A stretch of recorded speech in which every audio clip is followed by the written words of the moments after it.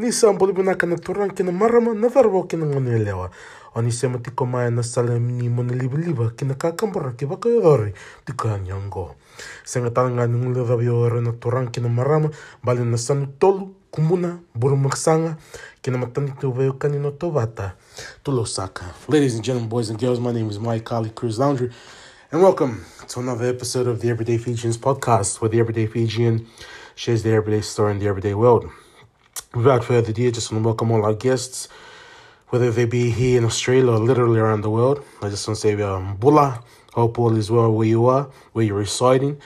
And I'm just thankful that you've taken a part of your time to listen to another fresh episode. But without further ado, I do hope that you enjoyed the last episode featuring Mr. Keenan Hughes. Not on top of that, at the time of this recording, or at the time of this intro, Keenan, if you're hearing this, bro, thank you so much. Because on top of that as well, you're the fastest to go past 300 downloads on the last podcast. So you must have a pretty big fan base, Tangani. So not only that, but also a massive shout out to all those that listened and also that listened and downloaded because you just skyrocketed the podcast ratings to a massive high. But on top of that as well, just want to say thank you to all those that left a review, left a rating. It means a lot. Just especially see where the podcast is now. And I'm just thankful to see that, because it just makes me makes me want to continue on, and move on, and especially in doing the Everyday Fijians podcast. So without further ado, our next guest for this week is a gentleman that I've known for many years, and it was an honor and privilege to have Mr. Mo Lalakombo on the podcast. It was a privilege and honor to hear his story as an everyday Fijian. And you'll see an insight of what it was like, especially being one of the first, probably not the first, but the first few years that came during the 70s and 80s, where times were different back then. But look, I'll leave it to him to share during this podcast. But on top of that as well, look, the podcast is available on all media streaming platforms, Apple, Spotify, and of course the rest of it. So in saying that, I'm your host, and listen and enjoy the next podcast of the Everyday Fijians, where the Everyday Fijian shares the everyday story in the everyday world. Binaka, take care. Move. Nissan Bula Binaka, Everyday Fijian listeners. This is my Kali Cruz Coast here. So look, we've got another fresh episode here. So I'm here with another Everyday Fijian who's about to share his everyday story in the everyday world. I'm here with Mo. Mo, how's it going? Awesome, man. All right, so Mo, let's get straight into it. So Mo, what is your full name? My full name, you'll end up speaking in tongues, bro. It's Ilimotama. Yep. Madu Lalakombo. All right, said. And Mo, where do your parents hail from? Mum and Dad's village. Okay, so Dad is from Maduwata. Yep. Dongutuki. Matangali is Ngali Leka. Okay. So, in Dongutuki, we're very proud because, the famous Ratu Kolia, the one, the warrior that killed Mafu's right-hand man. What's his name? Waningolo. Okay. Vanikolo. Yep. So it was our warrior, Ratu Kolia, that killed him, supposedly, Okay. So he hails from Dongutuki, mate, Namuka, because Dongutuki and all that were under the, prior to, what's his name, Ratu... who divided all the provinces later on after, I think just before World War II or just after World War II. I think Namuka was the major up in Maduwata there. You mean before, not Ratu Sukuna, no?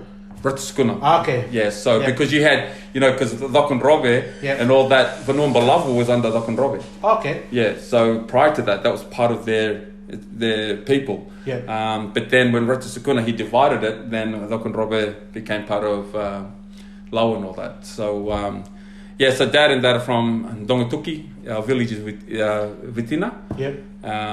Mom is from Lokon Robe, Tawake. And her Matangali is Seureti. Wow, so combination of no level there. Yeah, man. All right, the big land, dude. That's awesome, bro. So of course, my grandma comes from my side, but my grandma, so mom's mum's side come from Bua. So of course, you know, the Bulare, you know. Oh, yeah. So it's wonderful, man. Okay. No, well, let's get straight. It's wonderful that you even acknowledge your Matangali and also your history of it. So it's wonderful to hear that, bro. So shout out to all those in Magawata and also in Vakondrobe. Okay, so without further ado, bro, I'm going to give this to you, the moment for your early upbringing. Yep, my early upbringing, well, you know, we came as, we lived in, I was born in Singotoka Hospital. Hakwa Nandro? Yeah, I've forgotten all my Nandro, but apparently I used to be very fluent. And as I was saying in the other podcast, you know, apparently my cousins remind me that I swore beautifully in the Nandro dialect. Yep. You know, nothing to be proud of, but yeah. So Dad came, was studying. He was a minister in the Methodist Church, so he was studying. Was in Melbourne, and then that was in the mid '70s. And then in '76, '77, Dad brought us all over, and he's calling in Newcastle, Maitland, mining town there. It was like Spot the Black. Is this one Fijian, one island community family amongst this whole white community, and that was so good. I mean, like, you know, I never experienced the racism as harsh as probably my older siblings, but the church community, the Methodist church community there were very inviting. They were so good to us. So the early years, we grew up in the Methodist work in Maitland. Then Dad shifted towards. He got the call to go down and help out with the Tongan work. Thus you have the Tongan Methodist Church here. We started off with Pastor Dohema at the famous. If you know the Tongans, they know the famous Haberfield Hostel, because that's where all the Tongans that flew from Tonga came to that hostel, fresh as, you know. So they were, mate, fresh, you know, and mate, it's another level, you know. Sorry, my Tongan brethren, you know.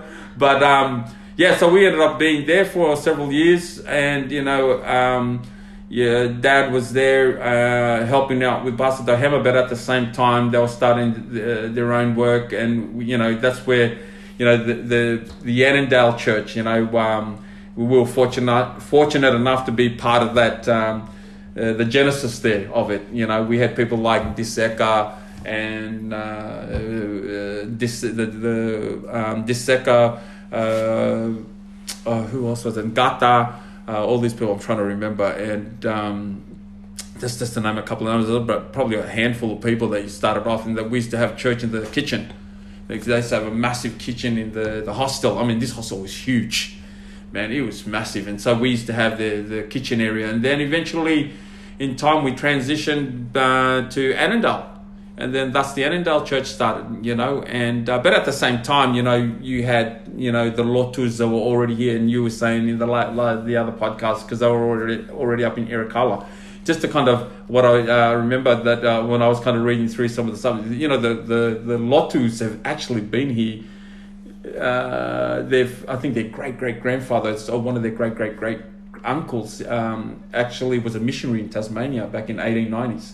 So that's an interesting thing. If you have a look, there was Taniela Lotu in there in the 1890s.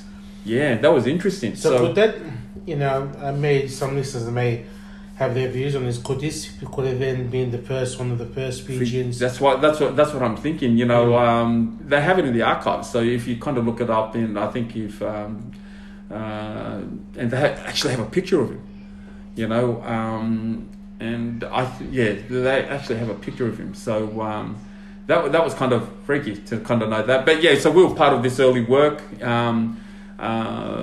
know, Mum and Dad, you know, who are already kind of doing a lot of missionary work in Fiji themselves, and now kind of come in as overseas missionaries.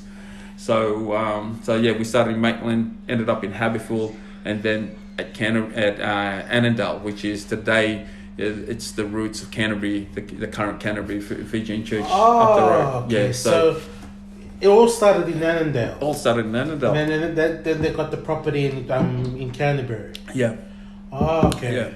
Right. So you know, back in those days, you know, you wouldn't have been born back then. You know, you had famous like Australian ministers in the Methodist. He was Reverend Peter Davis. he was like, and he spoke fluent Fijian. It's white Australian. Have a look. When you get a chance, you look this guy up. I think Reverend Peter Davis. Your mum and dad would have known. It would have been a familiar name. Because I remember mum, of course, the website matuvuvale.com. Oh yeah. Most Fijians, and I remember there was this must have been the gentleman, where he was, see that very old fella, and he was like, mum said, "Oh, see this man can speak fluent Fijian," and then he'd preach in Fijian. Yeah, and as a teenager, okay, that's awesome, mum.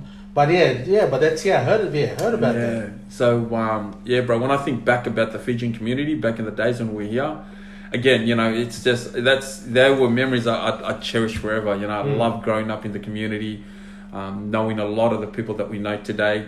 In our church, in our Pentecostal church, a lot of us grew up together. When I think about Brother Tokon, that I remember when they were teenagers, I was a little brat, and Toko and his twin brother Navi, Caleb and dad's father, you know. So we all grew up together, man. Like they grew up with my older siblings, but they were always at our homes. Because Dad being the pastor, we'd have the church. A lot of the church families would be coming. Dad would be doing a lot of the family the marriage counselling back at home. So again, we grew up with the people like, the Fotofilis, Vitinia, in Diseka, as I mentioned. All these families, man, to say, and that's family. My dad was her father was very close to my dad. Because it's amazing how you mentioned, Mo, that, coming to Australia during the 70s, and of course that started the migration due to Whitlam coming in and opening the doors of migration, because prior to that was, of course, the white Australian policy.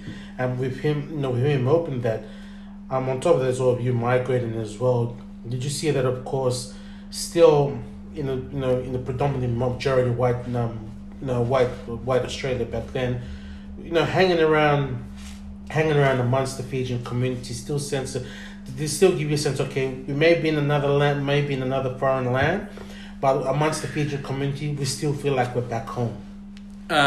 Yes, I think that's relevant to a lot of the emerging communities at the time, where the Tongan, Samoan, Samoan community was very small. Back in the days, it was mainly. I remember in the 80s when we moved down here, you had the Māori community, for example, and all the Kiwis came from Bondi. That's where the community is, and that's all shifted, right? So, and then the Fijian communities, there were a lot of Fijians already migrating, but we were kind of scattered everywhere. Yes. So with the Tongans, a lot of the Tongans, we were right there at the core of the Tongan community in Haberfield, and that was the core of the current. A lot of the Tongan family Methodist families now today, they all started from Haberfield, and all the Methodist churches that you have now, the Tongan, all started at Haberfield. Yeah, because that's a good point you brought up, because there's a Methodist church in Tempe. There used to be a Methodist church, if you remember, bro. Tongan one in it's Redfern. It was in Redfern. It used to be a Tongan Methodist church, but they've changed it into a chef's kitchen, like a store. Yeah. So it's amazing that you brought that up. But also, you just brought up about the living areas. See, like Maori's in Bondi. When you look at Bondi right now, so to those that listen, Bondi is like the number one tourist attraction in Sydney. When you look at Bondi, it's filled with backpackers and of course the rich. And rent over there is not cheap like before. Annandale's another example as well. Like as you mentioned, that was a place for the Fijian hub, but now it's a place where it's not cheap, but still it's up there in living costs. And as you mentioned, the people, how Fijian was scattered, I can agree to that, because my mom had the Fijian community.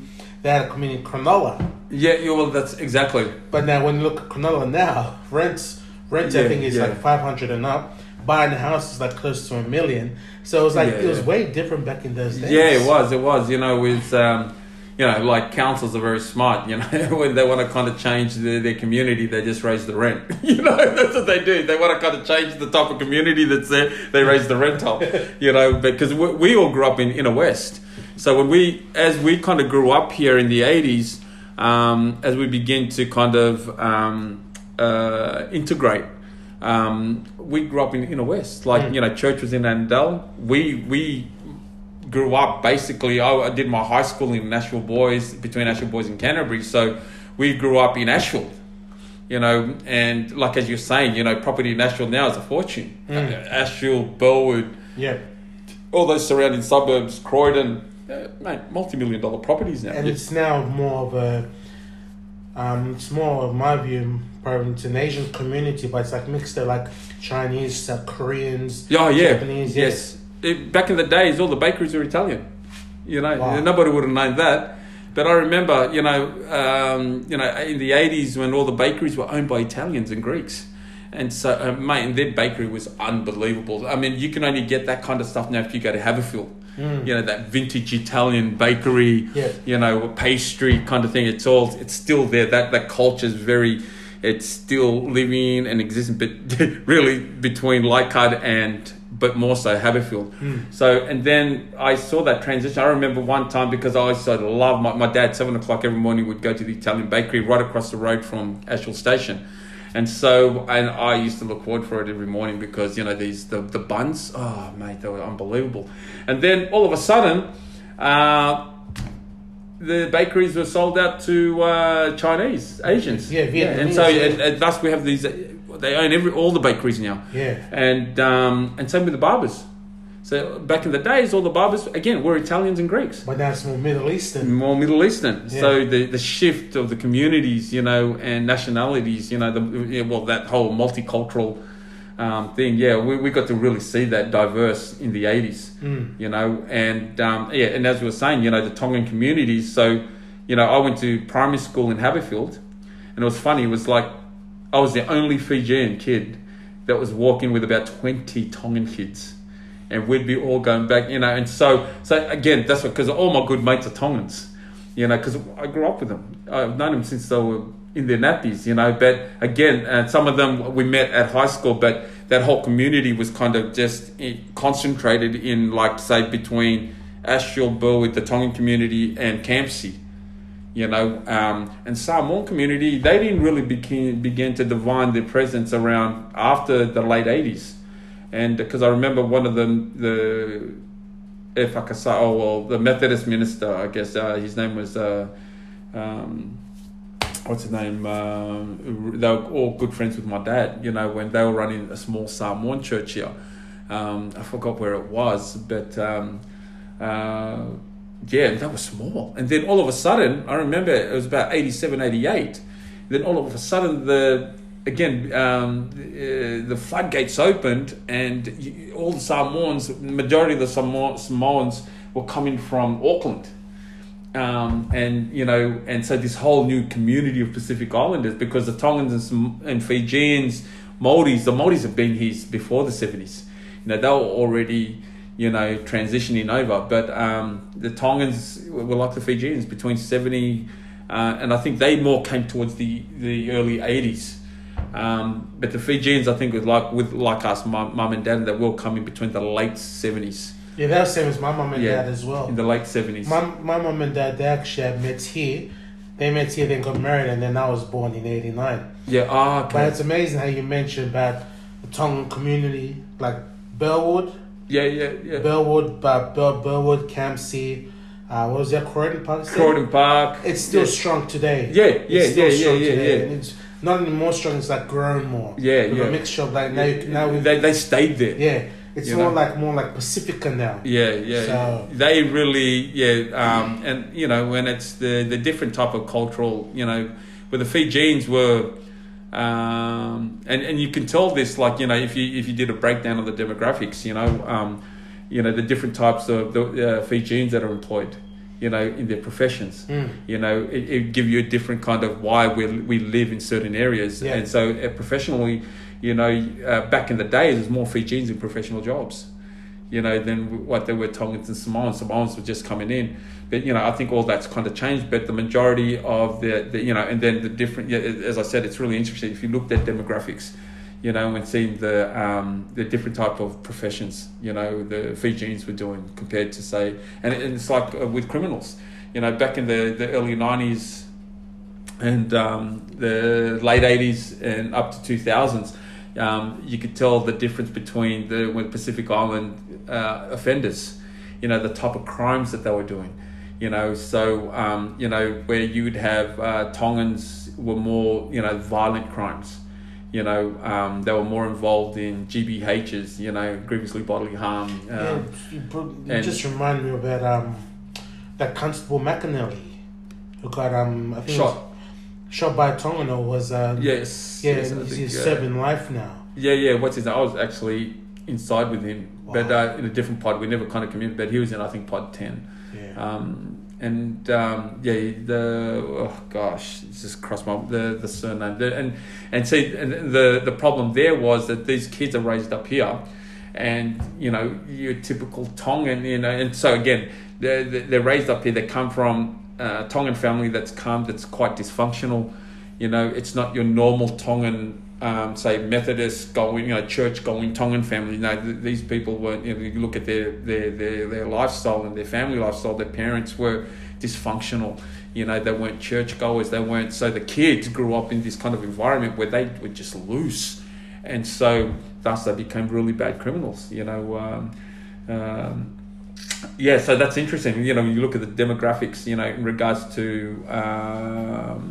You know, the types of, back in the days with juvenile justice, because when I was doing social work, I remember, and because I was doing a part of a mentor program and doing caseworking and working with my sister in juvenile justice, you know, I'd be going in there running group works, programs and all that kind of stuff. And so, and they could identified Pacific Islanders, if they wanted to kind of reach the community, they would then look at the different churches.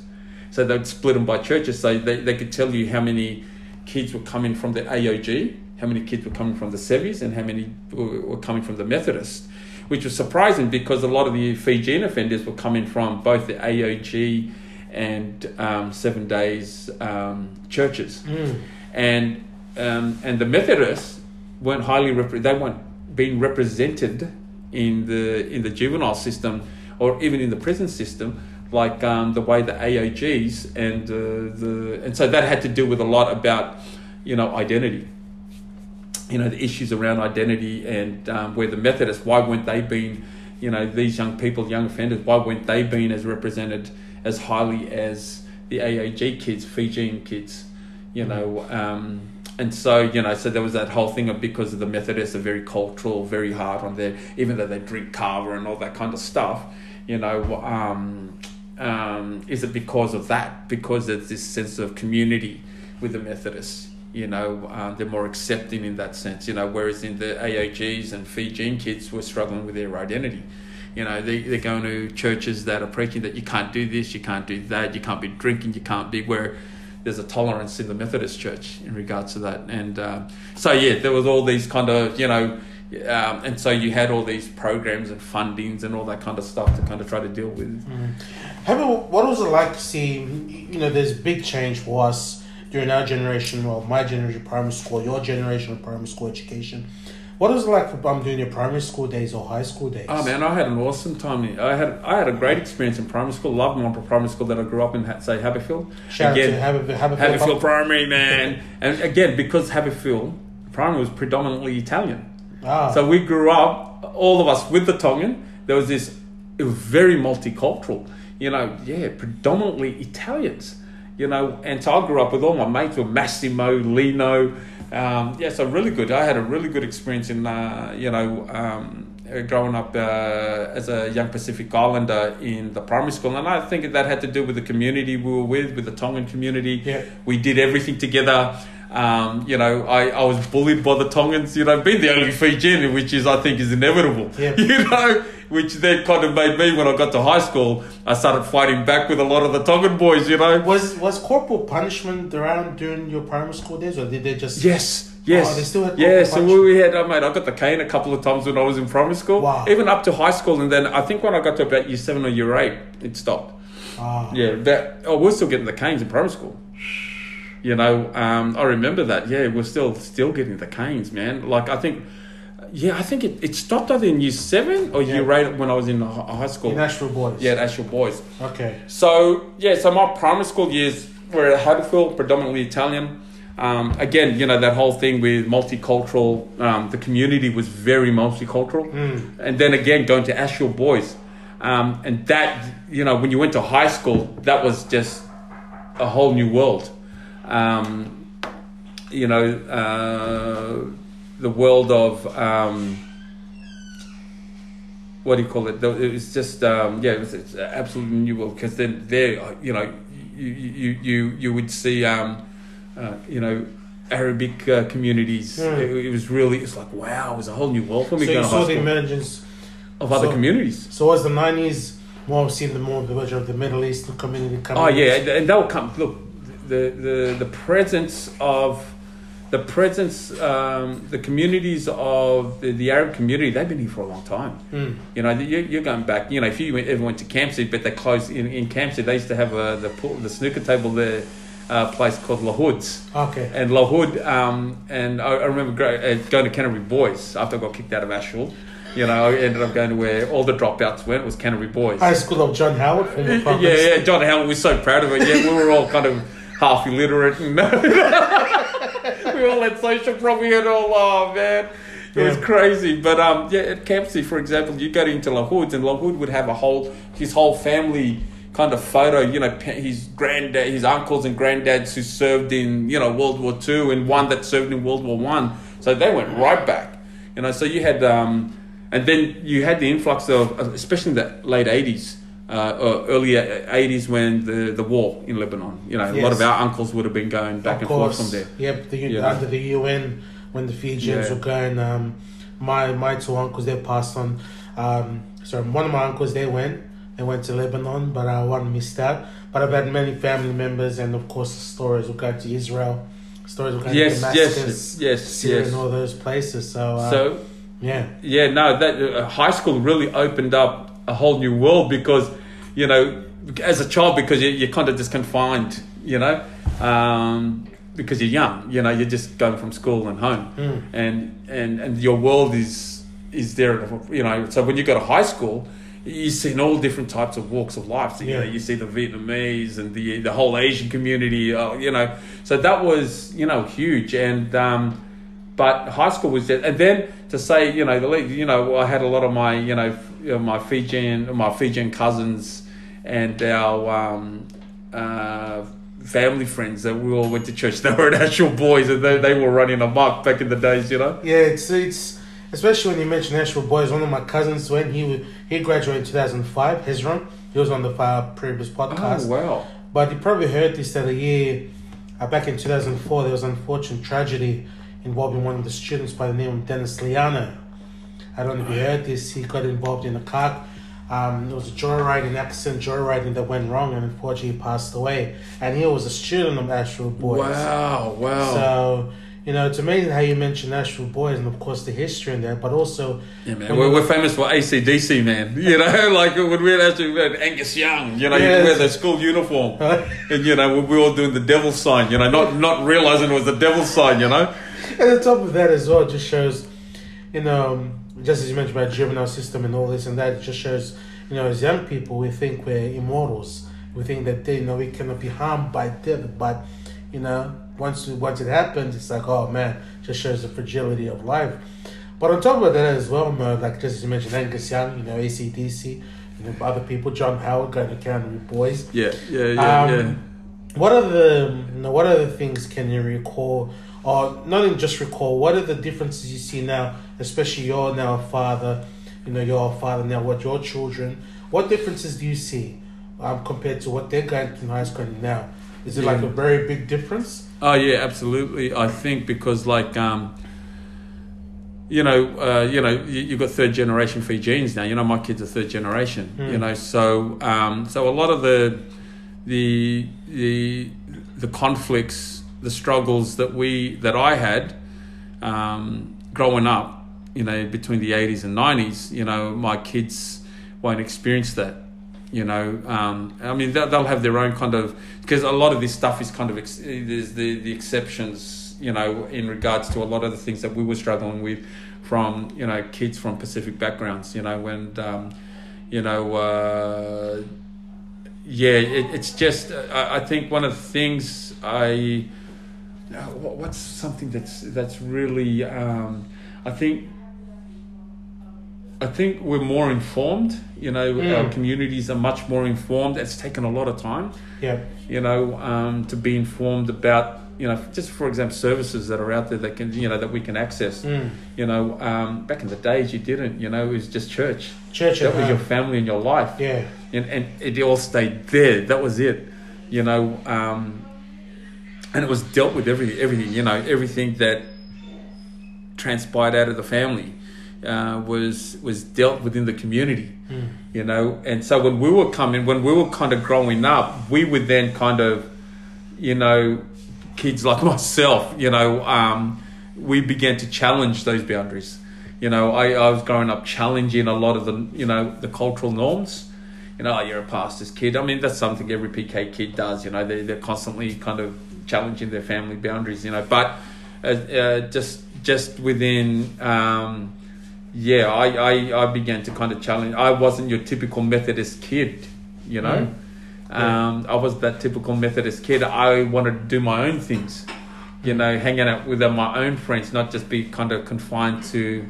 I started wanting to explore that. So. But I think we're here, like, say, my kids now and you know, my nephews and all that, you know, like they're going to schools where it's predominantly Islanders. You know, so that's kind of... It's changed. It's really changed, you know, or, you know, and... so, and I think with things that have changed, like, you know, the opportunities, you know, educational opportunities. You know, a lot of our parents came and they just worked. You know, that's all they put their heads down, they worked hard. You know, to provide just so that we could be living and have food on the table, and so again, you know, where this generation now is, they have the opportunities. Yeah. You know, it's you know, so they haven't had to kind of go. So again, that issue of resilience. I don't know. This generation that's growing up now, their resiliency is just totally not good, not healthy. And that's due to because of you know,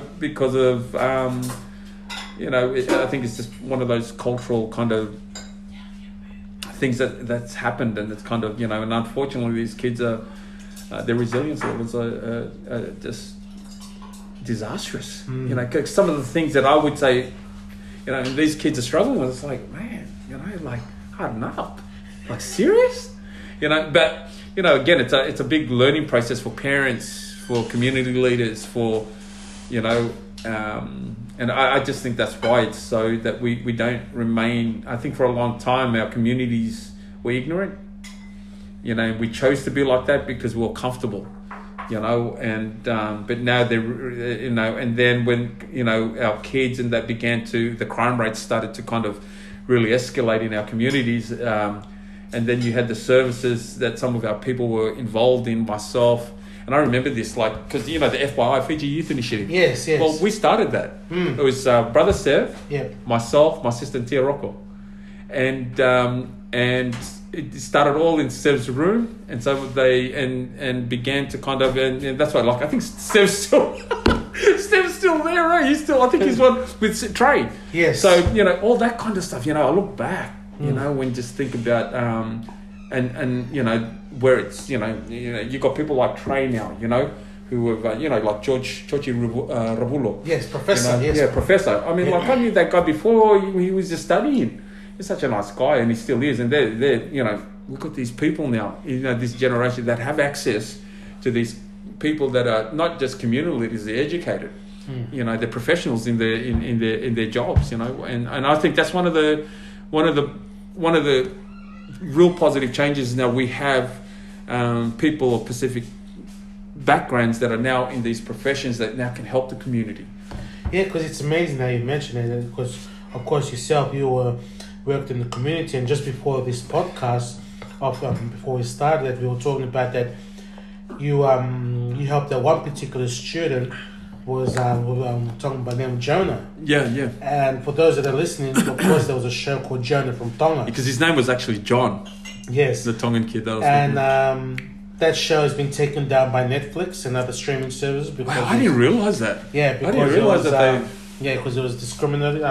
Because it was racial discrimination, and it Yeah. was satire, and it was, of course, the reason behind was the student you mentored. Yeah. So and if you, I don't know if it's still in the archives, you'll see that it was on ABC. Oh, I wow. remember you on ABC. Yeah, I remember we watching, did the interview. I was watching. I was in year 12 back in Endeavour Oh, Sports. And I wow. saw, hey, that's Mo.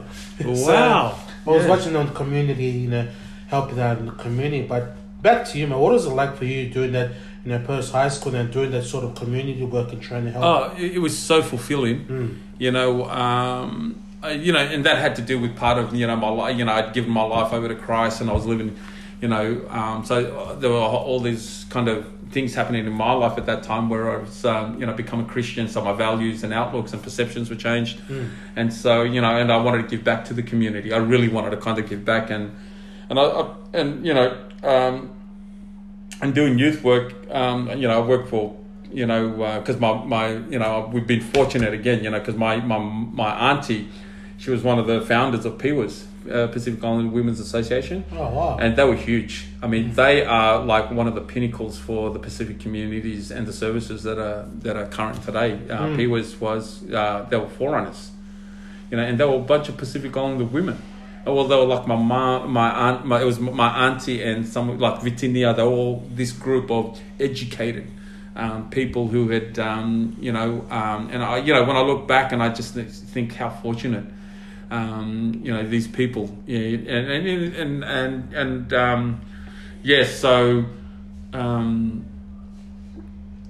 doing casework, it was something that was in my family, doing social work. So, but then, again, because I was going through those changes in my life, I've become a Christian.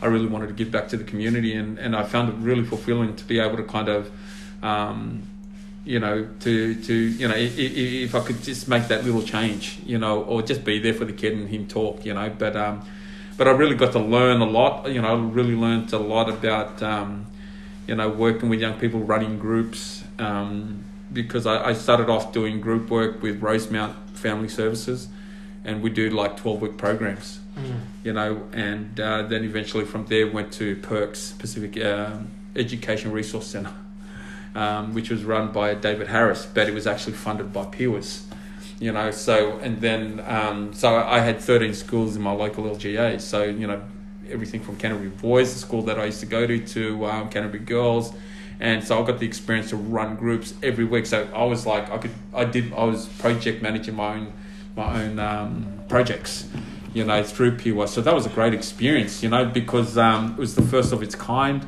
And and then doing casework, that was I'm going to all these schools, and it was one awesome thing about it was that I started with the amount of working in girls group, like because I was going to girls schools. I had Canterbury Girls, Wiley Park Girls, Bankstown Girls, so high schools. So I'd be going in there running groups, and then do one-on-one sessions with certain kids. And then again, having to kind of one of the things was educating the community regarding, say, stuff like sexual abuse, which was rampant in the communities. It wasn't kind of it didn't distinguish between Fijian, Samoan, Cook Islander. It was just in all of our communities. That was one of the big issues, and that for me was, challenging, having to process, like seeing what these kids go through in regards to, the abuse, sexual abuse, and that's one thing our young females were going through was a lot of sexual abuse, by perpetrators, their uncles, their dads, and that was eye-opening, because it was very confronting. Did that lead to also an increase in teenage pregnancy during those times as well? Yeah, I think, definitely, I think it was part and parcel of the whole, things that our communities were dealing with, and they would have been, contributing to that, definitely, because it was also contributing to the, I know as overall, it was definitely contributing to, the crime. you know, both in the female justice system and in the male justice system. You know, it's freaky because I'd go to Yasma, and fortunate enough because my sister was running Juniper Arena, she was the boss down at Yasma. Yep. So I'd go in and do programs. But then, you know, seeing these young Fijian girls, you know, and again, because I knew their families, and they came from good families. Yeah. Yet, and what we don't realize, because these families, the dysfunction, you know, and again, it was kind of our community, you know, again, you know, all around, you know, dealing with, you know, like, you know, nobody wants to go counselling, you know, in our communities. You know? Yeah, it's interesting to hear because, as well, could it be? I mean, did you have at times some of them, you know, they were too afraid to speak up, knowing absolutely. If they shared what they shared, knowing okay, they've just opened the door. What's happening behind closed doors now. Yeah. And like I've heard stories from myself where, you know, some of their uncles or family members were, say, you know, priests or pastors. Oh yeah. And you know, if they shared it out, you know, it will cause a split in the church and that. Absolutely, because like, and I think that's, you know, again, because of the how we're brought up, you know, and that, you know, unfortunately that's how we're kind of conditioned, you know, and then when you're trying to break out of it, it's you know, and I had a lot of female clients, you know, that would disclose, and because we're mandatory reporters, you know, and you know, a lot, you know, because once that happened, you had to report it, you know, so that was, you know, that would destroy, family units, family relationships. But, you know, that's one good thing about the Australian system in regards to child protection, you know, is the overall safety of the child. So regardless, you know, but, you know, and this is a thing, you know, because we're brought up like that, you know, we're brought up to kind of, you know, we raise our sisters' kids, you know, we raise our nephews that are second cousins, you know, you know, and as good as that is that element of dysfunction is always there, you know, and so and unfortunately, you know, some of our young people received, you know, the bottom end of the stick, you know, when they're growing up in that kind of family unit, you know, and because, you know, in most of our communities is that we don't have a voice as a young person, you know, and I think that has been a huge, I think now that's where our young people are able to kind of, they have the opportunity, they're educated now, they're learnt, and they're taught at schools that it's okay to talk and to, you know, report your parents. You know, report your parents if you get a hiding. But sometimes, you know, spare the rod, you know, you spoil the child. Yeah. You know, but so you got all that, Michael. You know, and I saw that was one thing why I had to walk away eventually. And I think there's a time limit when you work in that. When you work in youth work or any kind of social, especially that because that's right frontline stuff. You know, different if you're kind of working in policies and but even when you're caseworking, it's all frontline work. Yeah, because it can take a toll. Oh, absolutely, bro. You know, you take it home with you. You just don't realize that you do, but you take that in. You know that because you make those connections. You know, you I don't think you can work effectively if you don't make those certain connections with your client. You know, so I had a lot of my female clients were just. It was terrible, the situations, you know, like one where, and I think that did it for me. I think I was picking up a girl, we're doing a one-on-one at a coffee, having coffee, just following up with Wally Park girls, and then, you know, she disclosed to me, and, you know, I'd always tell my clients and say, hey, look, you know, I'm a mandatory reporter, anything you say, I'm going to have to report it. So just, you know, think about what you're going to share to me, because as soon as you share it to me, I'm going to have to report it. So, and she shared to me that her stepdad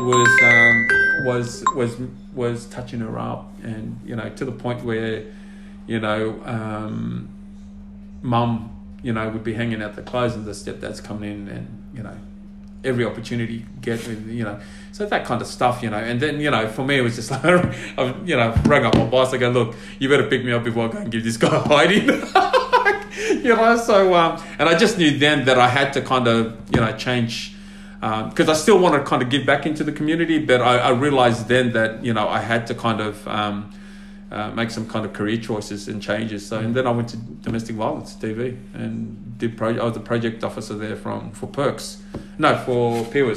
So I looked after for Pacific Island communities. So I looked after everything from Coffs all the way down to Wollongong. So I'd be traveling every, 3 weeks, would be flying out, doing this kind of, and again, that was again, the domestic violence, again, we all know that it doesn't discriminate, but just seeing it in that was, again, another level of confrontation because I had to kind of come from the angle of the male, from an islander male. And so we were going into communities, running the workshops on the cycle of violence. So that was another experience. A positive experience, but very, very, very, very confronting. Okay. On top of this, well, bro, look, you went through a stage where, of course, you went through a rough patch as well. But it was like through your Christian faith that he turned it around. He turned it around. And on top of that as well, he turned it around. And on top of that as well, just shows that, at times you had your moments, but it says through your Christian faith and all that helped you realize, that sort of like 360-degree turn. Of course, we shared this in the other podcast, but as well, it just shows that, you turn your life around, because the reason why I say this is that my cousin, you'll know Nathaniel, the Queen. Nathaniel. Yes. So he was in... he was locked up, wasn't he? Yes. We were locked up together. Yeah, so he was locked up. He's turned his life around. Now he's a concreter. He's a concreter now. He's just pumping. He's just doing his part, working. Massive boy. Yeah, he is. So the reason why I wanted to share this as well, because, there may be some people as well, they may have had that same experience as well, but if you're more than welcome to share just a portion of it as well, bro. About, can you just rephrase that? Sorry? No, all good, bro. I know we've got some guests that came in. Yeah, no, that's so okay. We're having an audience around Sorry. here. So on top of that, so of course you went through a rough patch in your life. Yes. Of course, you had your moment as well, but you turned that around, of course, with the friends that you had around you to, turn in the right direction. So I Massive Boy was we were all locked up together. I think we were doing weekends together with your cousin. So so that because I was doing weekends and I was he there. I got stabbed inside weekends, and that really made me kind of think about my life again. Because you're doing weekend detentions, and then all of a sudden you get stabbed. That kind of stuff doesn't happen unless you're in full-time jail, because I'd just come out of full-time jail. That's where I met your cousin, Masi Voy Voy. Nathaniel, he cracked me up. What's his nickname? Oh, we're Masi Voy Voy. Oh man, that guy, man, he was a crack up. So we were locked up together, and because he was one of the younger Fijian guys. So it was again that was an experience. Yeah, but look, the thing was, I think, some of the events that were taking place in my life at that time, jail being one of the huge thing that that really made me think about, my, what am I doing with my life? And knowing again, because I've been brought up in a good family, and so all of those things started to kind of, and I had really good friends, like Pastor Stan, Pastor Jacob, Pastor Paul Laufale.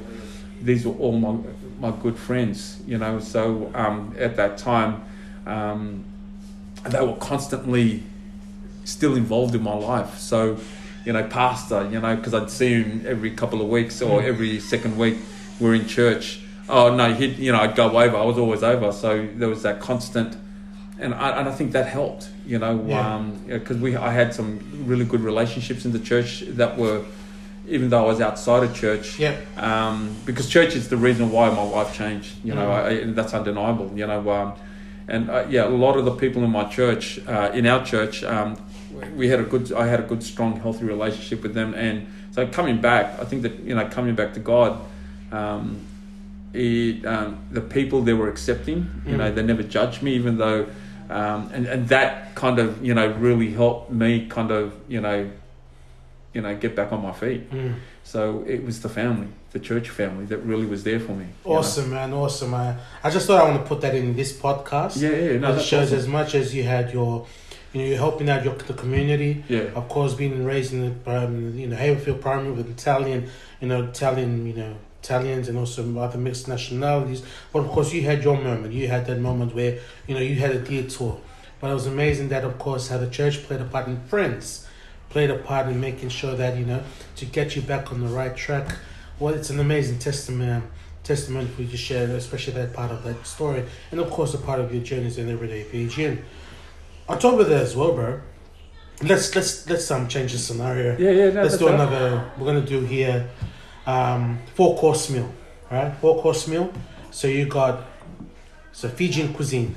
So you got breakfast, lunch, dinner, and dessert. All right. So where we're gonna start off with breakfast. Oh, okay. Oh, wow. Breakfast. Topoi. All right, breakfast. Okay, top boy. All right. My wife calls it a poor man's breakfast. I love it. Okay, let's go. What happened for lunch? Lunch, oh mate, lunch. Probably just just old school, just corned beef and with some onions and tapioca. All right. You still got room for dinner? We're going dinner now. Oh, dinner, mate. Dinner, you'd have that, mate. Look, I love my curry, roti. Yep. And what else? And I still like my curry bangani. Yep. My parents used to hate it, but I love bangani, man. Yep. So that's eggplant. Hey, brother Yori.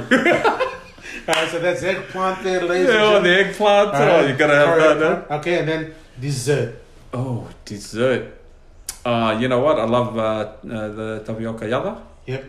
That would probably be my dessert. Or what's the one? It's rolled up and it stinks, but it's beautiful. Oh, bila. Bila. Yeah. Okay. So there. Bila, mate. Oh, mate. All right. So You know when whenever we go home or someone brings it, mate, I destroy it. Yeah. Wow. Then it's nice. I get you. With a bit of, I gotta have my lakari there. Yep. Mitai. All right. Hello, diabetes. Anyway, I know. moving on.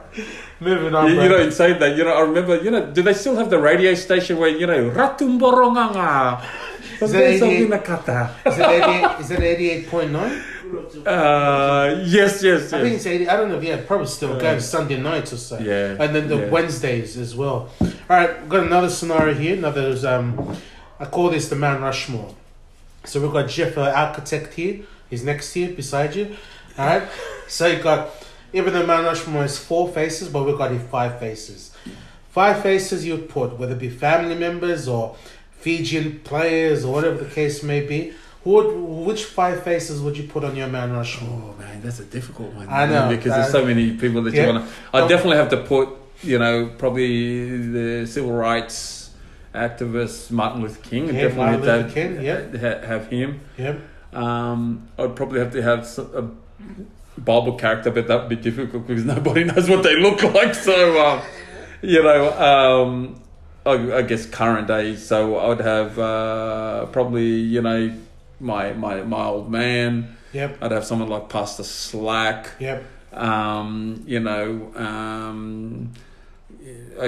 guess these are the faces of those that are important. Yeah, that they play a part. So you got Martin Luther King, you got your dad, you got Pastor Slack. Yeah, I'd have Bishop Slack. Sorry, Bishop Slack. so you got 2 more faces. And I'd have Brother Sam Vulivosa because he had a major play in my important role in my life. Yep. And who else, man? One more person I would have on my Mount Rushmore would be. Should I put a Fijian player? Yeah, man. I'm gonna have to choose, mate. One of my favorite Fijian player right now at Panthers. What's his name? Kikau.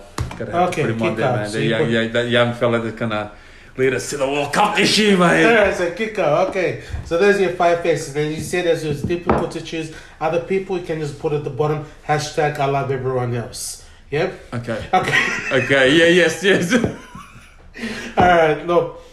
Moving on, bro. Moving on. You've answered everything. You've shared your story.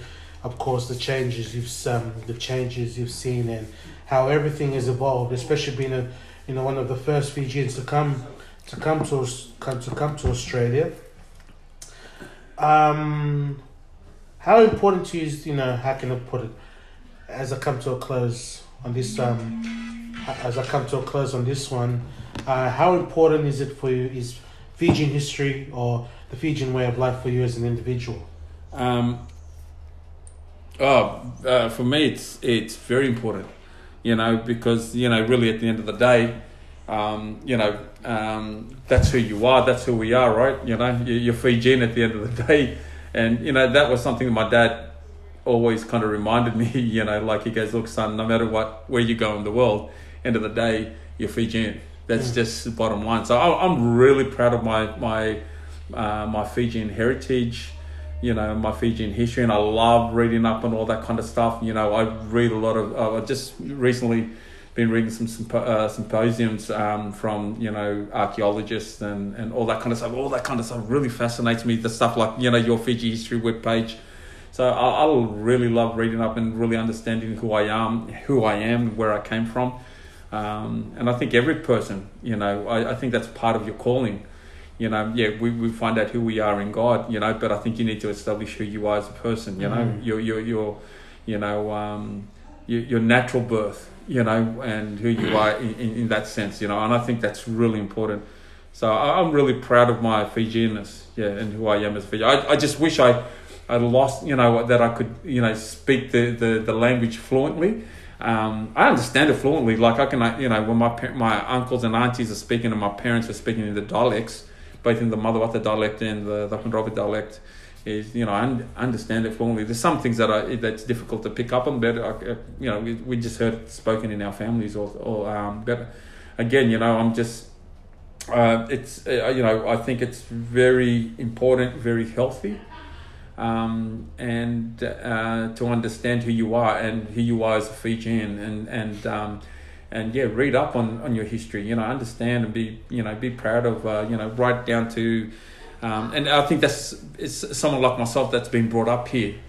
And one of the things that happens when you get to this kind of stage in your life, where you begin to kind of want to know more about yourself, and who your family roots are.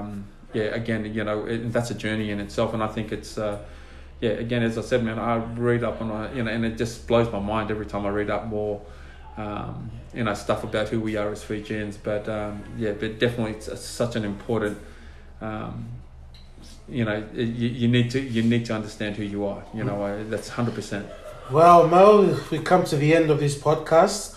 I just forgot I got one more, but before I give you this moments one more time, I just want to say Naga for coming on the podcast, for sharing your story, being an everyday Fijian. And before we close up, I'm just going to hand you one more time. The last question is your 5-year goal. What is your 5-year goal or 5-year plan as an everyday Fijian? What do you want to achieve, especially now as a father and husband? What do you see yourself achieving or leading to? Yeah, well, I think, that's a tough one, It's a tough question. My 5-year goal is basically, you want to work towards kind of, everything from kind of, just making sure that there's a good balance in my family, everything from your financials to the spiritual aspects of things, So I think the next 5 years, you want to be, I'm wanting to kind of, look at making sure that, investing in something, in a property or a house, I want to make that, within the next 5 years that, that's something, because I'm about to hit 50 soon. Yeah. So, that's one. Another thing is, in the next 5 years, I want to make sure that, that you're leaving a legacy, for your kids, and whether that's, both spiritually, with ministerial, you want to, make sure that your life is just kind of balanced and that your commitment to the things of God are consistent, but mainly I think one of the huge things is making sure that my life has been managed well, and whether, I'm not saying that material possessions are everything, but that, just as a whole, I just want to make sure that I'm being, being a Christian, you know, and being content with who I am, and and that I can be able to give back to people. So nice. Mo, thank you so much. I know that's vague, but no, all good, man. Thank you so much, ladies and gentlemen. You just heard Mo share his story as an everyday Fijian living in an everyday world. So I do hope that you've taken something out of it, you know, from the young fella from, you know, with links to Madawata and Lakondrobi, as he's now here in Australia, living here, and of course, you know, just had his journey being shared on this podcast. So I do hope you take something out of it. Once again, I'm your host, Makali Cruz Andre, sharing, of course, the everyday Fijian, living in the everyday world, sharing the everyday story. Till next time, on the next podcast, thank you once again. Naga, take care. Mwave.